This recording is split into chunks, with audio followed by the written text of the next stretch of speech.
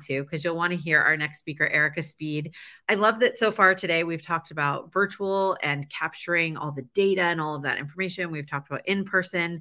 And now we're going to talk to Erika about curating authentic spaces of diversity. I'm going to let her tell you what all that means. But Erika, we just decided we haven't seen each other in person since before the pandemic, which is a crime, I think. Yes. But I'm excited to see some of the stuff that you've been working on. I know you've been featured as an experiential designer in some big publications. So I'm going to let you take it from here, but thank you so much for joining us. Thank you. All right. Hope everybody's doing well. I'm really excited to be here today and to kind of speak about something that I'm very passionate about and hold deep to my heart, which is curating authentic spaces of diversity. And just to kind of give a little bit of background about me very quickly, I serve as the manager of live programming for Forbes, and I also have my own event planning agency, which is called The Creative Artisan, and where I focus on curating spaces of authenticity and purpose and connecting people in meaningful ways. So this is something I'm very passionate about and very excited just to kind of share and kind of get people's minds thinking about today. So things that I thought that would be interesting to kind of speak to this event would be defining what diversity is, expanding inclusion, thinking outside the box, and then also leaving a little room for Q&A. So with that being said, I'd love to go into hearing like what people think diversity is. And it's one of those words that people kind of check off a box or think that they have in their mind about what diversity is. But I'd love to kind of hear from the audience some things that people think that diversity is and how that's kind of executed across the board. Hey, Ed, great to see you in here. Looking forward to seeing what other people have to say in the chat about diversity. I think it's such a big word that people just say so many different things. And so I always am fascinated by that. That's definitely creating belonging. That's huge things as well too. And so while people are kind of thinking about that, I'll kind of allow more comments to come in, such as Variety. Thanks, Dia, for sharing that too. And we'll kind of just keep that chat open throughout the context of what I'm talking about, because I think this is something that would be fun just to kind of hear what people are inspired to think about as we kind of go through. But according to the Global Diversity Practice, diversity is any dimension that can be used to differentiate groups and people from one another. And in a nutshell, it's about empowering people by respecting and appreciating what makes them different in terms of age, gender, ethnicity, religion, disability, sexual orientation, education, and my slide is being hid for the last part, but I can't read, but you can get the gist of what that kind of entails. And so as we kind of think about like what diversity looks like, I would love for people to kind of share like some good things that they've seen like that have been done in diverse ways at some events. And I'm going to go into something a little bit more from there.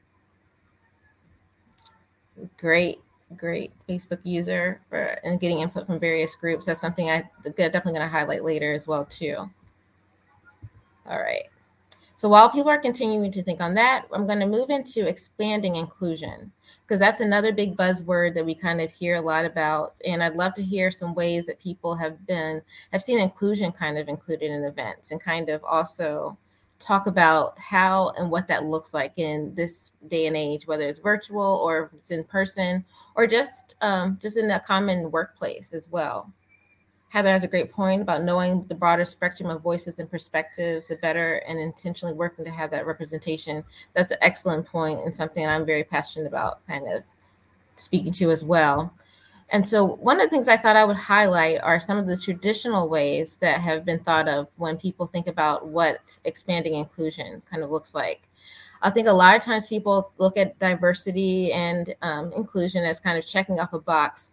Like they have to have a certain ethnicity. They don't really go deeply diving into what that looks like. They just kind of, okay, we know we need this type of ethnicity on this event, so we're going to check this box off. Another thing that people tend to kind of do is to go into the same wells of people. So they find one person that they like, and they use that person to kind of represent the whole view of a certain ethnic group or a certain grouping or community. And that's not necessarily a good way to kind of look at diversity and inclusion either.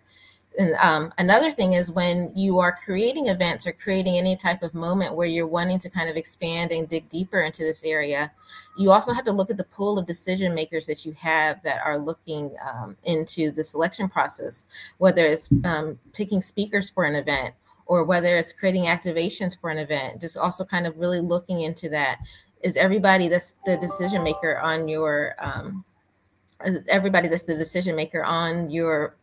executive committee, or does everybody look alike? Is everybody like-minded?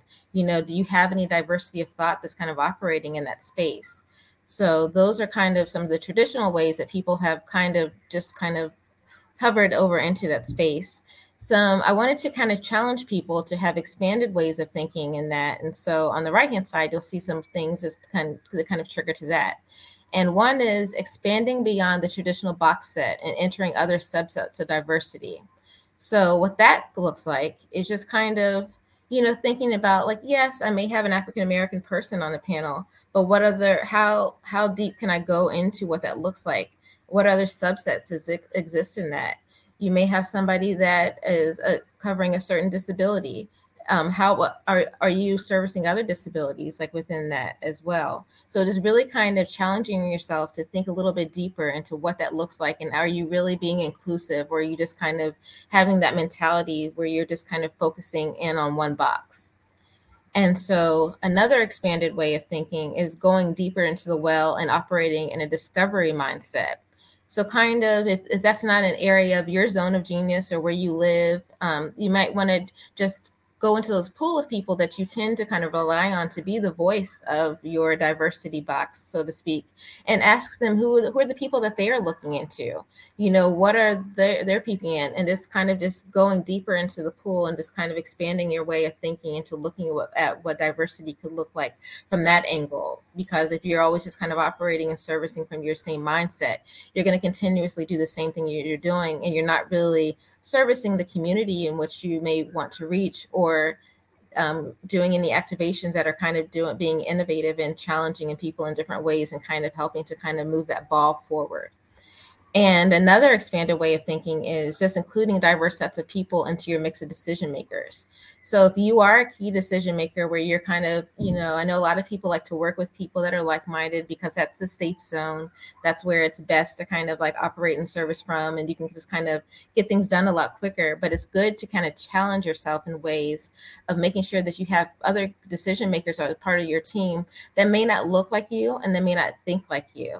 So those are kind of ways that you can kind of have expanded thinking into how you approach diversity and inclusion and creating authentic ways of connection within your event space. So with that being said, let's see, I'm looking at my notes here. I want to make sure I didn't miss out anything for that. I wanted to hear if anybody has been inspired to kind of maybe think of things on the spot that may be creative for that. And I also wanted to kind of share some other things too that I didn't have room to highlight on this list, but you can also, you want to think about supporting different learning styles when you are having events. If you are a visual learner, you may want to challenge yourself in thinking of other ways of how people learn in different ways, and make sure you're having people that are inclusive of helping you think outside the box in that way as well. Another thing is you want to make sure that you're servicing both introverts and extroverts. I know a lot of times, I always call myself a socially antisocial, introverted extrovert. So especially working in events, I can live in kind of both spaces. But you want to make sure that when you're having spaces where people are supposed to be connecting, that you're servicing both types of people at your event. So it may be having something fun at your point of registration. You may want to kind of have something like a color-coded label that will kind of have people to ask different questions, or kind of get the ball rolling to help kind of get people more talking and more inclusive that way. You always want to kind of be thinking ahead of the attendee journey and what that looks like, and how you can kind of make that more innovative and refreshing and non-traditional in ways that people can connect in deeper ways. And something else that, like, even with your activations that you have at the event, just kind of thinking of ways that you're servicing different disabilities and other different people like within that space as well. And you also want to be aware of things like food allergies and restrictions. I know that people tend to want to serve the same kind of things with food. And I love the speaker before me. I thought Tahira had great shares from that as well too. But just kind of really kind of being forward focused and just having dynamic opportunities to kind of really just always be including people in different ways. So next, we're going to move into thinking outside the box. And so I'd love to hear in the chat some ways that you've thought outside of the box. And as you've heard me kind of share some things that hopefully may have triggered some ideas for you, I'd love to hear some examples of things that you can maybe do to think differently.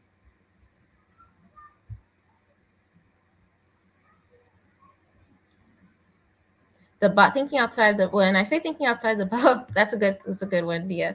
So it's more so kind of like thinking outside the box of like your mind of like, I think a lot of times people tend to just kind of operate from how they think.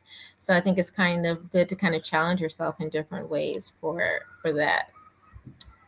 So I'll give a few more examples for that. I'll wait for a few more examples for that. And let's see. Contribute to the techsytalk wheel of belonging.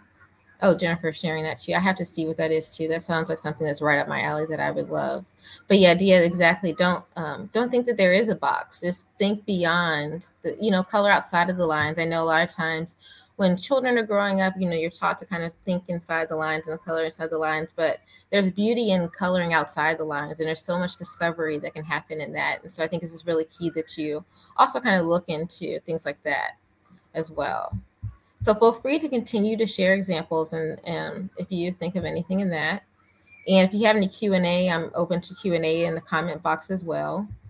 But in conclusion, I just wanted to kind of share some key takeaways and things that maybe you can take with you as you're kind of looking into this idea of curating authentic spaces of inclusion and diversity within your events and within your day-to-day walk of life and spaces. You really want to think about holistic diversity and what it means in your situation, and really kind of challenge yourself in thinking about, is this something that you are fully executing, and how can you challenge yourself to kind of grow beyond that and to go to the next step and next level.